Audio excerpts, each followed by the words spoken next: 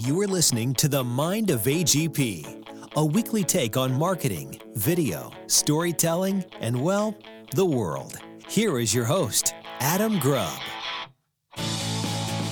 Welcome in. Mind of AGP, July 3rd, 2019. Happy 4th of July and Independence Day for those of you in the United States of America. For those outside of the U.S., happy Thursday, I guess, tomorrow. Today's Wednesday. Today's July 3rd. All right, so Mind of AGP this week brought to you by Adam Grubb Productions, your story told differently. Visit tolddifferently.com to change your video marketing forever and learn how to tell powerful and unique stories of your brand. That's tolddifferently.com. Proud sponsor of the Mind of AGP. And also the parent company that puts on this podcast, which you are so astutely already aware of.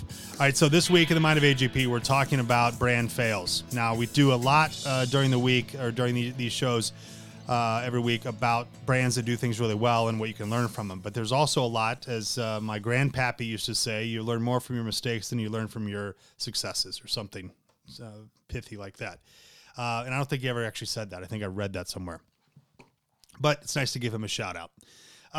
So one of the big brands that we are spotlighting today is Pepsi. And you will remember, hopefully you remember this, because this was a big story. Sometimes even big brands miss the mark. And they're a little tone deaf. They're a little misunderstanding of the optics around certain campaigns. And what might look good on paper or in a boardroom or driving down the highway and you have this idea, this magical idea of a campaign, doesn't always necessarily reflect real life and what the community and people think of it. Now, yes, people are more and more sensitive today than they ever have been before. There are more ways to be offended in today's society than ever before. Yet sometimes when you look at these things, you go, my God, how did they get, who approved it? That's the number one question. Who approved this? Where's Barry? Where's Barry when you need him to explain why he pushed that campaign through? Or Janet from accounting, why did she pay that production company to produce that?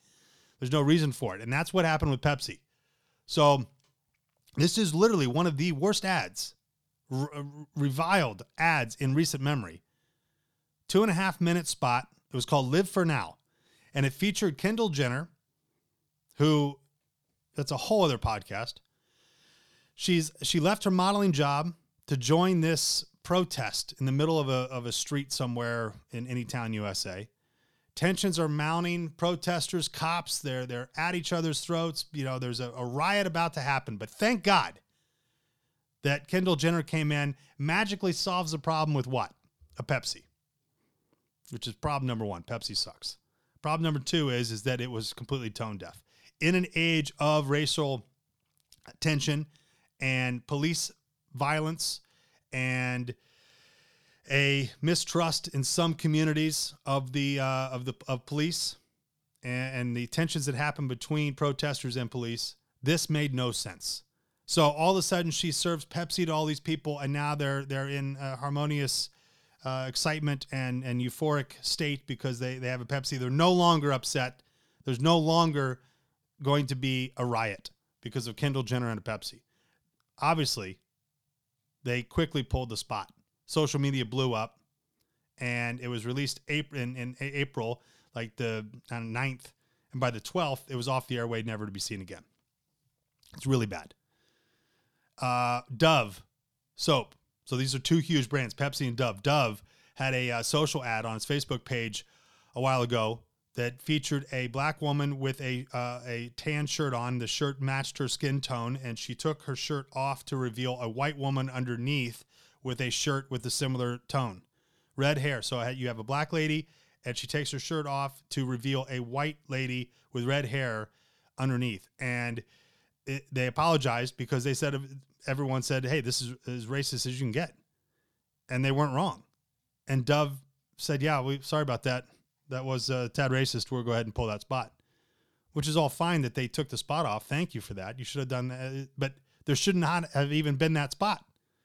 What is the approval process in your own company when somebody thinks something is a good idea? Do you have something in place so that you don't become the Dove or the Pepsi? Even you might be a small company, things can miss the mark quickly.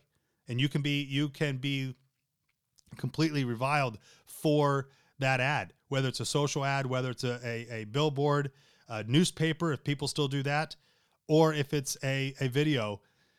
You need to make sure clearly and quickly that this is not going to be a massive fail for your company. Facebook, another big company, did the same thing with the Puerto Rico, the hurricanes in Puerto Rico. Zuck went up there and he said, hey, we got this Facebook Spaces VR app.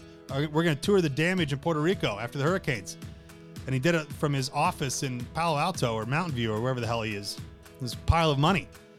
And he called it a magical tour because of his VR goggles. Now, it's obviously a misstep there.